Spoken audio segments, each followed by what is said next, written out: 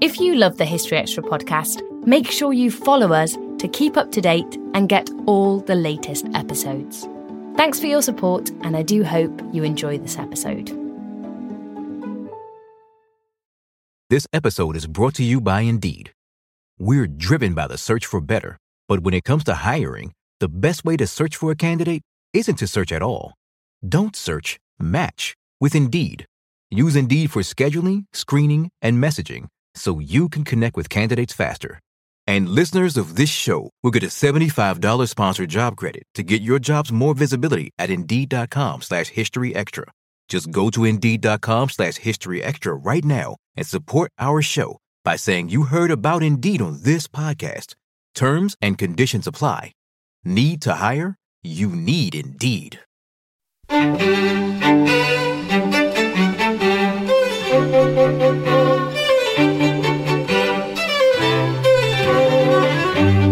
Hello and welcome to the History Extra podcast from BBC History Magazine and BBC History Revealed.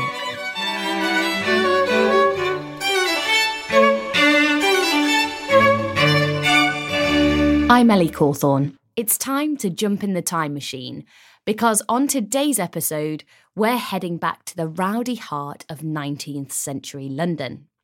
Our guide through these noisy, smelly, action-packed streets is the historian Oscar Jensen.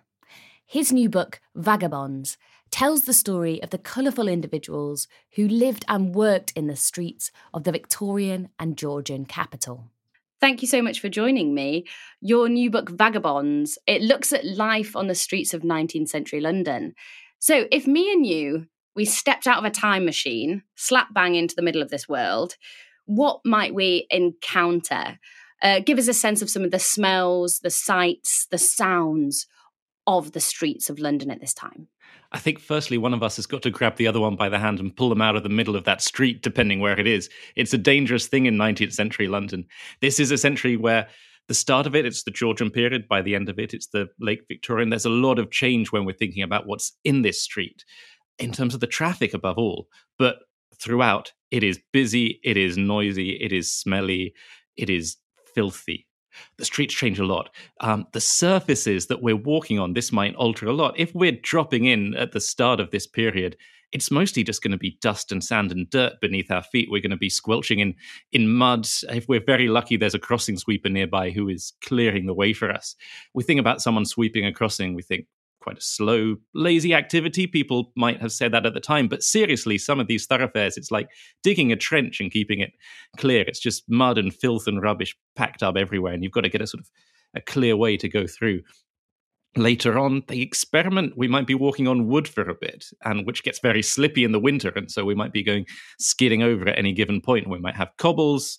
We might have decent tar macadam if we're lucky later on. Horses are the ones to worry about really here. As a horse, if it comes off cobbles onto one of these other surfaces, it goes crazy. It hates that change underfoot. You have all sorts of accidents, so watch out for any horses going by, especially carrying a cart, maybe having one of the early hansom cabs or something like that, because there are a lot of accidents, people getting mangled and maimed all the time. If we're getting over to the side of the road, yes, something might be chucked on our heads, but it's less of a danger than in the Elizabethan period. We've probably got a gutter underneath us to step over instead.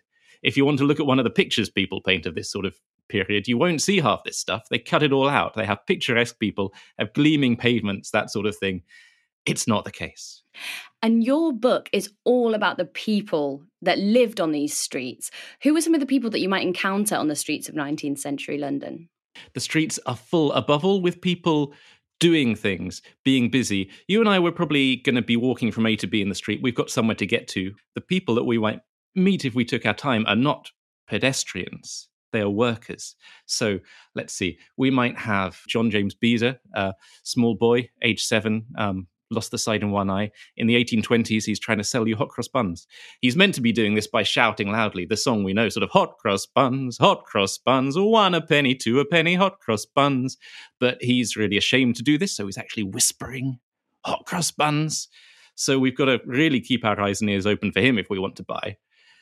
If we're meeting people by choice, we could be coming across people who don't want to be met, who are going about their own business, but we're not going to have any problems because everywhere someone's going to be trying to get our attention. we look like we might have something in our pocket. So we might have a busker, a ballad singer. Someone is going to try and sell us something on every street we get to. And the point here is these people, they're not going anywhere. They're living there. They're working there. The street is not this single conduit to get from A to B. It is somewhere to spend the whole day in. And so we can take our time. We can loiter. We can get our meal there. Someone can sell us a pie, some watercress, something like that. So your book, it basically tries to uncover the story of these lives from the voices of the people who lived in these streets. What you've got to do in order to do that is wade through a lot of misconception and a lot of middle-class portrayals of Victorian London. What do you think are some of the biggest misconceptions about what we would probably call, quote, Dickensian London that have come down to us through time? Dickensian will do. Dickens himself is better than some others because he has had a tiny bit of experience, this kind of thing. And above all, he has some compassion as a writer. This is in short supply. Maybe the single biggest misconception we get is this idea, which is centuries old, of people who are sturdy beggars. The idea that someone in the street is out to con us. People are up to no good because they're in the street. You see someone in rags, you see someone begging. We have it today. We're inculcated from childhood. People say to us, oh, you give them money, they're going to go and buy drugs. In some cases, yes, this may be true. But what you're hearing there is something people are saying for centuries, and it's about distrust.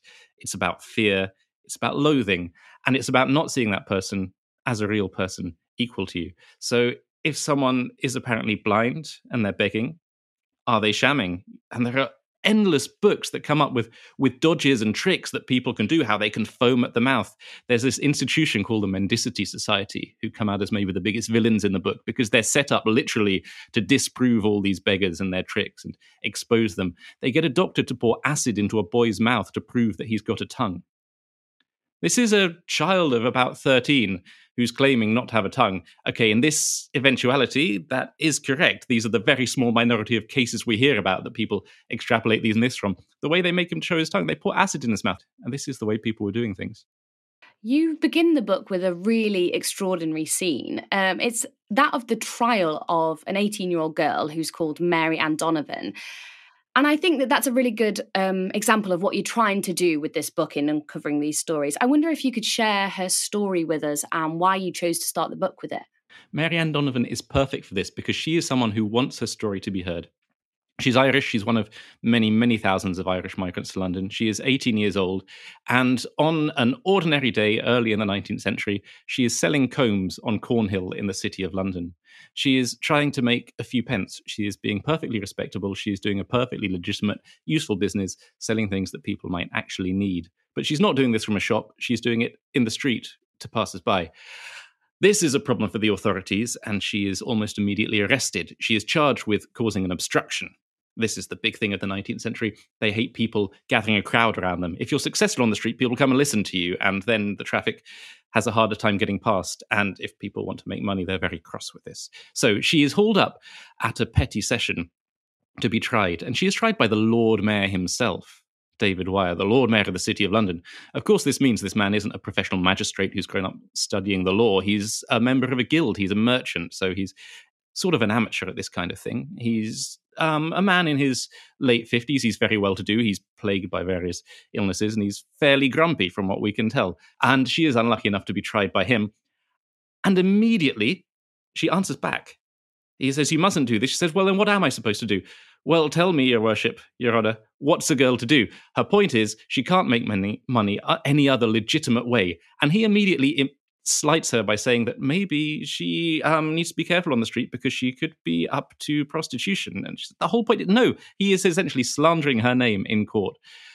She refuses to have this, and she gets sent down for a short jail term. There are journalists in the court. This is the wonderful thing about these court trials. We have the official court record. We also have people taking notes in the gallery, scribbling away. And if we're lucky, these cases take off. So people start writing about her case, and people start sending her money, and they start writing angry letters to Parliament, to the Times, saying, "What are you doing to this poor young woman? She's a legitimate business person," if you like. And so instead, they have to mount a a defense against her. There's a whole smear campaign against an 18-year-old selling combs on Cornhill. It's what I find remarkable. They get the superintendent of her old school in East London to come out and say she was never any good. She led all the other children astray. She absconded. She's a thoroughly disreputable character. She can't defend herself. These are terrible things to be saying. And they refuse to give her the money that people have sent in specifically for her usage because she won't enter a home for abandoned females. She has total command. We have a record of this exchange between her and the Lord Mayor that goes on for at least a page. It's just wonderful. It just flies off the page because of her eloquence. I think she's wonderful. And she is the spirit, if you like, of all of these other Londoners who dare to answer back and who actually put their voices out there, these voices that we're always told we can't hear. We have to study these things through representation, through the institutions that look at these people, through the top-down reports of people like Henry Mayhew pretending to interview people, putting lots of people together, presenting them through his own words, through loads of journalists and investigators who just give their own perspective on things, through moralists, through missionaries writing about people in the street. These days, we can find people in the street talking about themselves in their own voices. It's this explosion in the archive, mostly through the ability to read things digitally and search so much at very short speed. That's the thing. And the impression I got from your book about those who kind of found their living on the street was that they had to be pretty ingenious. They had to be pretty savvy as well. Could you give us an idea about some of the employments that you could create for yourself on the street and the challenges involved in them? We were talking a minute ago about misconceptions, and there's this very middle-class view we've inherited about disapproving of people on the street, being distrustful, being fearful of them.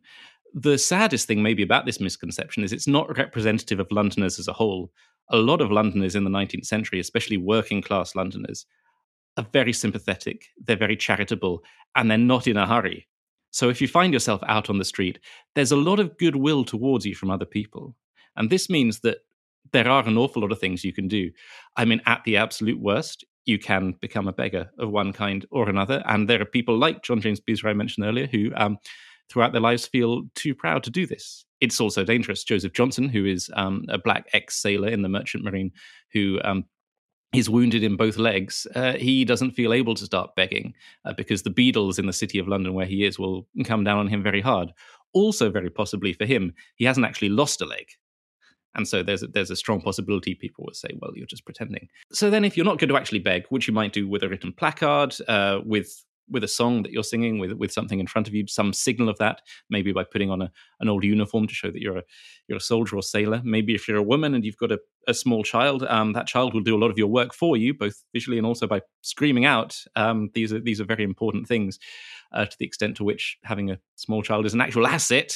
And you have some stories in your book, don't you, of children being kidnapped for this very purpose? Yes. So in the book, I'm trying to tell a biography that goes chronologically through the life of someone on the street via lots of different people's lives, which means I start out with birth and infancy. So I wanted to get a sense of what that might be like from the very small child's perspective.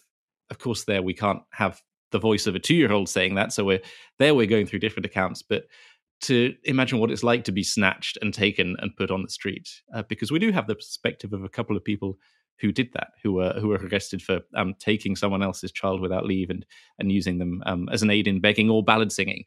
And these are remarkable accounts. They sometimes veer almost into farce until the poor person involved gets transported to Australia, for example. But if you want to go a level above this, all kinds of performance are open to you. Singing is the easiest thing because it doesn't require anything else. There's no input of capital except if you're going to sell songs, because until the middle of the century, people don't busk. No one's going to pay you just for singing. You've got to sell a song itself, and this is a printed object. It's the lyrics on a single sheet, and you need to sing it properly because how else are people going to learn the tune to this song? Because the notes aren't written down there. That would be far too expensive and no one could read them. So you've got to sing this thing through over and over again, and people will buy it and hum the tune as they go off trying to learn it. So you need a few pence to buy your songs from the printer and then sell at a profit. But otherwise, just having your voice, that is enough. And you can be very eloquent. You get stand-up comedians. Sometimes you get some of these songs that even have bits of skits of comedy in there. So you can see sort of early stand-up written on the page for you if you don't have the wit to come up with it yourself.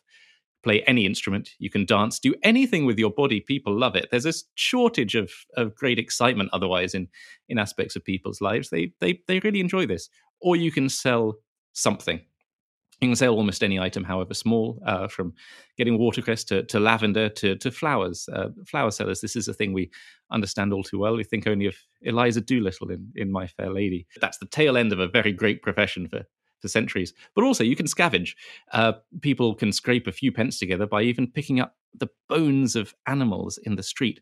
Because the 19th century recycles everything. It's absolutely brilliant. You have this wonderful industry. We think of You read the reports of all of these people doing idle work, being a drain on the exchequer by taking money from industrious trades. You've got all these people out there making a pittance by turning everything useful. You make rags from paper and then paper back from rags again. Everything goes round. Night soil, which is, as many of the listeners probably know, a nice euphemism for excretions of one kind or another, is then going to be very good fertilizer. There are sort of big surveys of the geography of London that sort of show the concentric rings of fertility of the fields around the city, just caused by human and horse excrement being used as useful fertilizer. And that's just coming off the streets all the time. There's nothing that isn't useful. So if you're on the street, you're probably either brightening someone's day by giving them a bit of culture and entertainment, or you're actually helping the city survive. And then we have your crossing sweepers, people who are just helping those streets keep going. And those crossing sweepers, I'm confused by the economics there. Who is paying them? Passers-by pay them. The state is not that well regulated in this sense. There are a couple of MPs in the century who say, you know what, this needs to be a system. I'm going to set them up. We're going to have sweeps going. By the end of the century, this is something that's been taken in hand. But as a crossing sweeper earlier, you rely on the kindness of passers-by who are using your crossing. And this is why it gets very territorial. Charles Mackay, who either began life as a slave, certainly his father was a slave in Jamaica, he is known to have spent the vast majority of his incredibly long life sweeping a crossing on Ludgate Hill. There's a monument behind him. He's older than this monument when it's already passed down into legend. He's there for sort of 60 years, maybe, sweeping this crossing between the late 18th and the mid-19th century.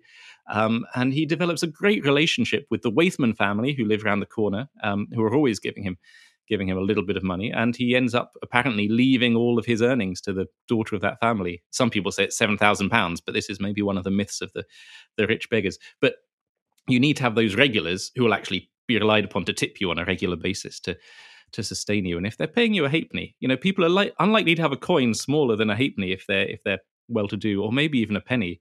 Those quickly stack up because a shilling a day is a decent going for anyone working on the street. Yes, you're not going to be given a salary to sweep a crossing. Still to come on the History Extra podcast. How far that really existed is unclear. It's something that people like to pretend they had this secret knowledge of how people speak on the streets, and probably people on the streets are talking in real words. You have lots of slangs like King's Mots is a word for children that you've borrowed to beg with, as we were mentioning earlier. These sorts of things. They may have existed. This episode is brought to you by Indeed. We're driven by the search for better, but when it comes to hiring, the best way to search for a candidate isn't to search at all. Don't search, match with Indeed. Use Indeed for scheduling, screening, and messaging so you can connect with candidates faster. And listeners of this show will get a $75 sponsored job credit to get your jobs more visibility at Indeed.com/HistoryExtra. Just go to Indeed.com/HistoryExtra right now and support our show by saying you heard about Indeed on this podcast. Terms and conditions apply. Need to hire? You need Indeed.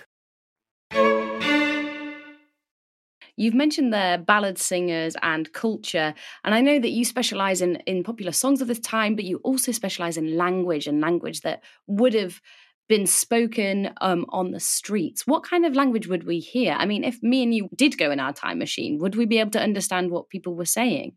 You'd hear a lot of languages, for a start. This is a very cosmopolitan city, London. For much of this century, more people living in the city are born outside it than within it. And that's a lot of migration from other parts of England and Britain at a time when, before the railways have taken over, you still got a lot of variation in regional accents. And there are stereotypes that find their way into the theatre and into the songs of the comic Yorkshireman as much as the comic Irishman.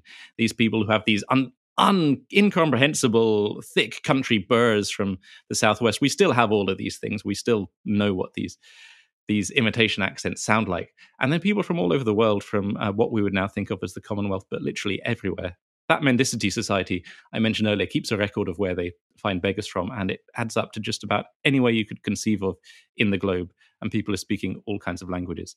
Then you have the vocabulary. Now, a lot of people are speaking a lot of nautical language. A lot of the expressions that we have today come from the sea, and London is a port city. It's full of sailors. So from everything from, you're my mainstay, coming from just a great big rope that keeps a mast up, to by and large, because if a ship sails well, by and large, it does so well close to the wind and away from the wind. So it's sort of, good both ways. These things that now are just idiomatic part of the language, sort of slang, new sayings in their day. The main thing I suspect you're getting at is flash language.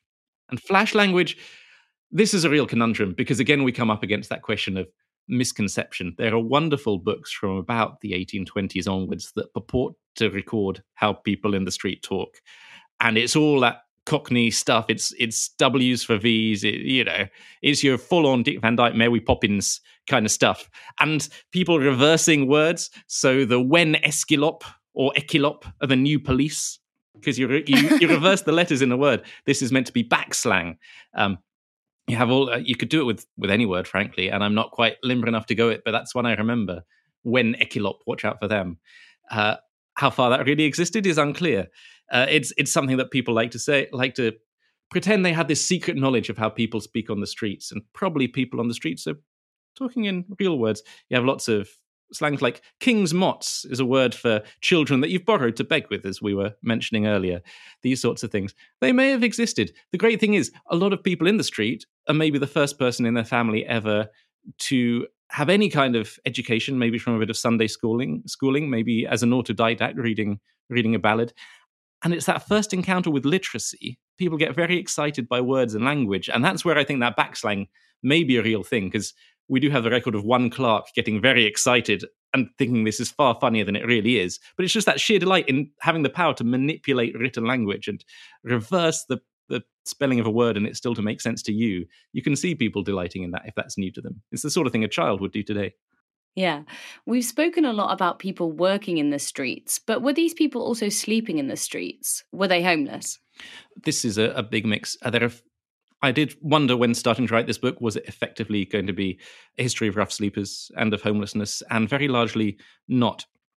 There are always, of course, people homeless on the streets of London. There are many in their thousands today. They were spoken about a lot more in the 19th century, approximately as visible. This was a major problem, especially in the years after Waterloo, which is when the Mendicity Society was set up, precisely because they were seen as this explosion in begging, as many, many thousands of sailors and soldiers were laid off, and there was economic depression from the reopening of trade across Europe. Strangely, this sent crises and harvests flying all over the place. So there are a lot of people with nowhere to be. But on the other hand, a bed for the night is one of the cheapest things in the economy of the street at this time. You have all of these, the word slum is coined for Seven Dials, now a very nice bit of Covent Garden. But the centre of London in this period, in the 1820s, you start getting this idea of the slum, all of these courts, these great big buildings that were actually quite posh in the 17th century. Now people are sleeping 5 or 6 families to a room sometimes. People on floors or a bit of hay as well as beds. There are small boys in the book, speaking to interviewers, boys like Billy Tagg, who are 5 or 6, they come to their own arrangements. So there's a baker or a butcher who has a cart that they trundle around. Well, I'll give you a tiny bit of my money and I will sleep in your cart. There are people who stay on old barges, that sort of thing. Haylofts are a great place to stay warm. And underneath the arches of bridges, people will sleep here. We have reports, but these are mostly children. These are mostly boys who are orphaned or who've run away. And sometimes they will sleep together. They'll huddle together in large groups for obvious reasons.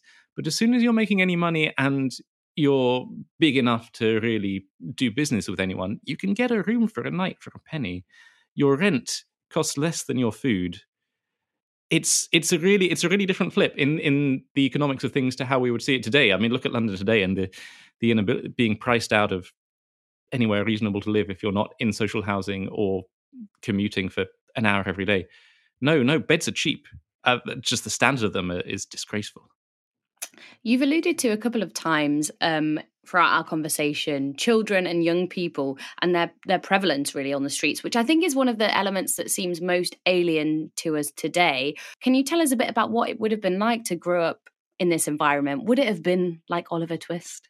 Oliver Twist or Dodgers on CBBC at the moment. This is the inescapable shadow. And I mentioned John James Beezer earlier, who is the most wonderfully eloquent recorder of his life on the street, because later in life John James Beezer becomes a Chartist rebel, and he has a reason to write down his record of his life. And he has a moment in his childhood where he has an Oliver Twistian moment where he springs up against his employer because he's being mean about his mother, and he leaps at this far larger man and fights him. And you can't help but be reminded of that bit earlier in Oliver Twist where he goes at Noah Claypole. The scene happens many years before Oliver Twist comes out, but Beezer is writing afterwards, so it's debatable just how closely it happened to his account. However, in general, boys being put together in gangs by evil overlords with whatever anti-Semitic elements you want to throw in there, not so much, I don't think. There is one sensational scandal where a boy is a witness and on trial because there is one policeman who has been training up a gang of thieves.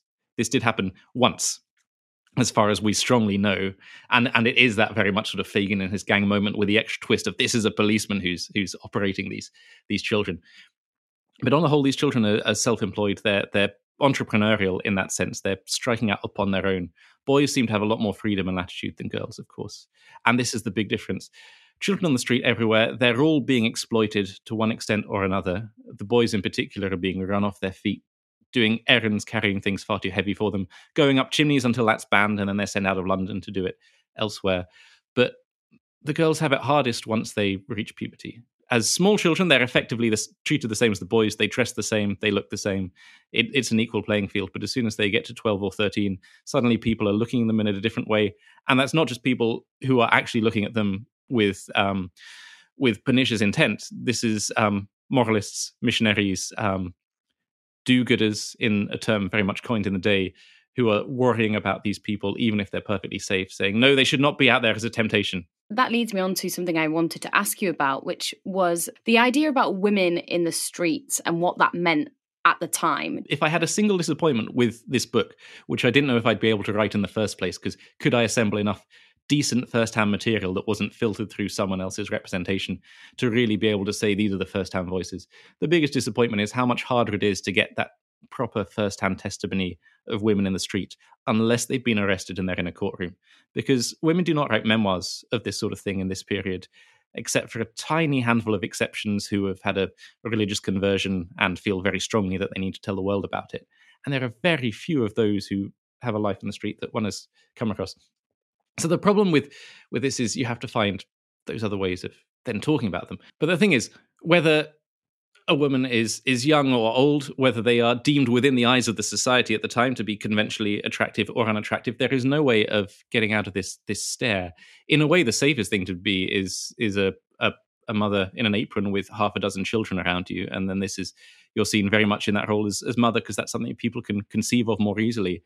But as a single woman there, or as a woman as part of a group, that label of sex is inescapable. And it doesn't even matter what clothes you wear, in a way. This is and you don't have that much choice over how you dress, because you take what's available to you in a pawn shop. And a lot of people who are genuinely plying a trade as prostitutes also have to dress in what they can get. And sometimes, so it's very hard to tell people about. And you get these questions in people's minds. Is that person soliciting? Are they just going about their ordinary everyday business? Cato Cagney is a milkmaid in the middle of the century. She's an incredibly strong milkmaid. She's working sort of 18, 19-hour days carrying pails of milk around the entirety of London. She will take no nonsense. She can look out for herself, and she's been doing this for decades without a holiday. She is a supremely capable street worker. And there's this diarist called Arthur Munby who has a predilection, shall we say, for larger women with big hands. And he has no compunction, because he is a well-to-do gent, with just stopping people in the street and talking to them. This is fine for him. It's not fine if you're Cato Cagney the milkmaid, because to be stopped by a man and just pass the time of day with him, if you're in public and you're being seen, this is dangerous to her reputation. There's nothing you could do about this. You can't just ignore him and brush past. He's a gentleman. There's some idea of deference, and he might give you some money. But you end up with this scenario, and he records this in his diary. She has to turn and face away from him. He has to face away from her and carry on a conversation almost back to back to respect propriety. It's just horrendous. Many of the people that you look at in the book, they're weighing up basically a life on the street versus a life in an institution. Can you tell us a bit about that dilemma? There are maybe revisionist historians who really want to make the claim that the workhouses weren't that bad. And there is potentially some justice in this because, again, we have this view of life in an institution that is filtered largely through Dickens, but we like to think of these places as full of sadistic overseers thrashing children and people working endless days of backbreaking labor. And in the cases that we have, this is actually the case because people record those sorts of things rather than a more humdrum existence. There are many institutions that seem to succeed, often for taking in young women and reforming them so as to get an endless supply of domestic servants going about. And what they do give people an education. They give very much a religious education going on, but there are sacrifices. There are great scandals, there are great abuses that go on in these things and they get picked out. But I think for most people, that life is a safer existence. You'll probably come up with some repetitive strain injury over time if you're doing some of the labor in there, but the risks on the street are probably just as great to your physical health. The one thing is that sense of independence. And whatever the fact of life in an institution might be like, it is inescapable that people on the street valued their freedom and their liberty. This is a romantic ideal, and it would be very easy to think, oh no, we who are comfortable can say, oh, the life of a vagabond, gay and free. And there are songs about that at the time. There are horrendous songs about, I am a ballad singer, merrily, gaily, tripping my way. I get to lay my head wherever I want to. There are all these jokes about beggars. And this song that's centuries old about how a beggar's life is the best because you can just knock off wherever you like and do as you wish. And so you'd think that actually, in no way would that be the sentiment shared by people in the street. But as soon as it comes to that moment where they have the choice, time and again you find people choosing freedom and hardship and uncertainty over that stability. If people go into the workhouse, they very often want to get out again as soon as possible, and they're afraid they won't be able to do that. And it's that sense of having any mastery over your own life and own existence. It really matters. And I guess it especially matters when people get older. As you said in your book, you essentially look at the 7 ages of man on the streets of London at this time. And you end with a look at older people, the elderly. What was it like to grow old in this society? Was it quite a cruel, unforgiving time? It is a cruel and unforgiving time to grow elderly. Life on the street is not isolated. One is not alone. I think we overstate the case to which you think about these people who are abandoned, have no support networks. You think of a lot of these people may be orphans, for example. Yes, very often true. Very often single. Yes, there are no guilds for the trades that these people are doing. They're not organized in labor in those terms. They're not paying into a union to fall back on. But there are support networks of the street. People congregate in pubs. People look out for each other. They know who's in their neighborhood. London is very much a city still made up of neighborhoods in this period that are connected. And people move between them, but people know their own area. Maybe it's based on the parish. And there are people who look out for each other. You will have your community based on your ethnicity, very possibly, whether that's Irish, whether that's Afro-Caribbean, whether that's Jewish, whether that's Malay, a big term at the time. But there are people there to take care of you. However, there are limits to what that care can do because people have very little money for themselves, let alone for other people. So emotionally, I think if you're old in the street, it's not much of a problem because there is a bit of respect that comes with that. If you're forced to beg, I think you have an easy time of it because people tend to be quite good to the elderly in this respect. It's simply as soon as you get ill, the problem is your healthcare, and the problem is the cold, the perishing cold of this sort of thing.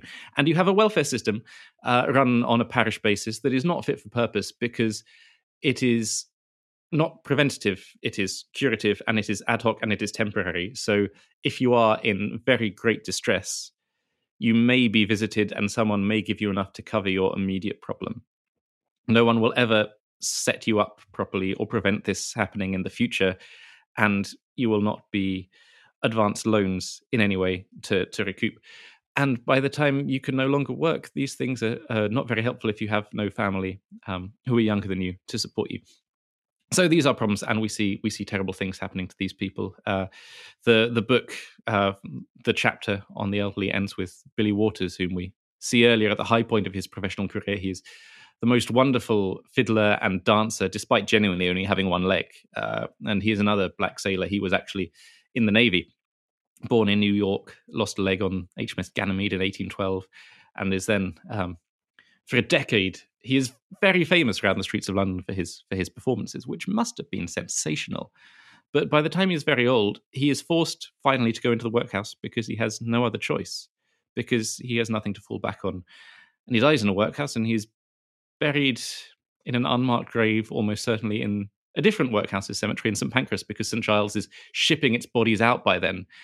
And then a few years later, that whole cemetery is dug up to make room for the railway. And so not only do we not know where he was buried, but his bones were then probably disinterred and jumbled up again and put back again. And this is just representative of how it goes. And from the 1830s onwards, if you're elderly and dying and going into the workhouse, you're also scared that the resurrection men are going to come and dig up your corpse and sell it to a doctor as well. It's a very grim ending, especially, if I might just add another point there, that it seems, if I can generalize, people have less faith on the street. People have less formal religious education, and people are very anti-Sabbatarian. People want to work on the Sunday. People are very resentful of missionaries. People don't have Bible study, and they are deeply skeptical that someone compassionate is looking out for them for reasons that you could easily understand. So hope is in short supply. You've spent years, I presume, researching this book, uncovering these voices of the people who lived on the streets. And I wonder if there are any that really stuck with you, perhaps when you're walking around the streets of London now, you can't help but think about. There are maybe two stories from this book that resonate with me more strongly than any other, and they both involve a couple.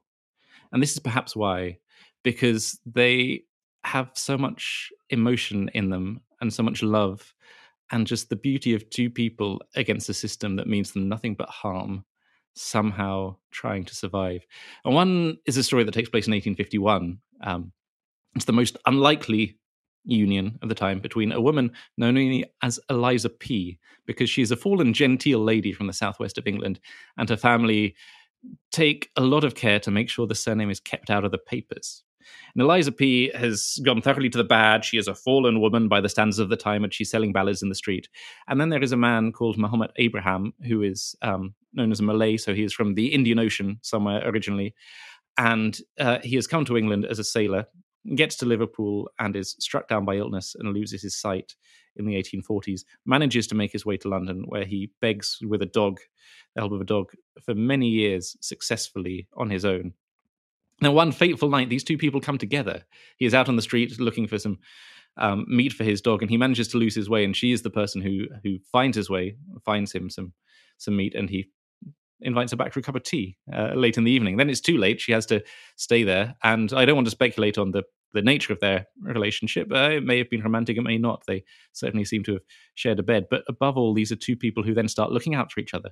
So every day she leads him out to his baking place, and she goes off singing, because they won't do this together. They don't do complementary things.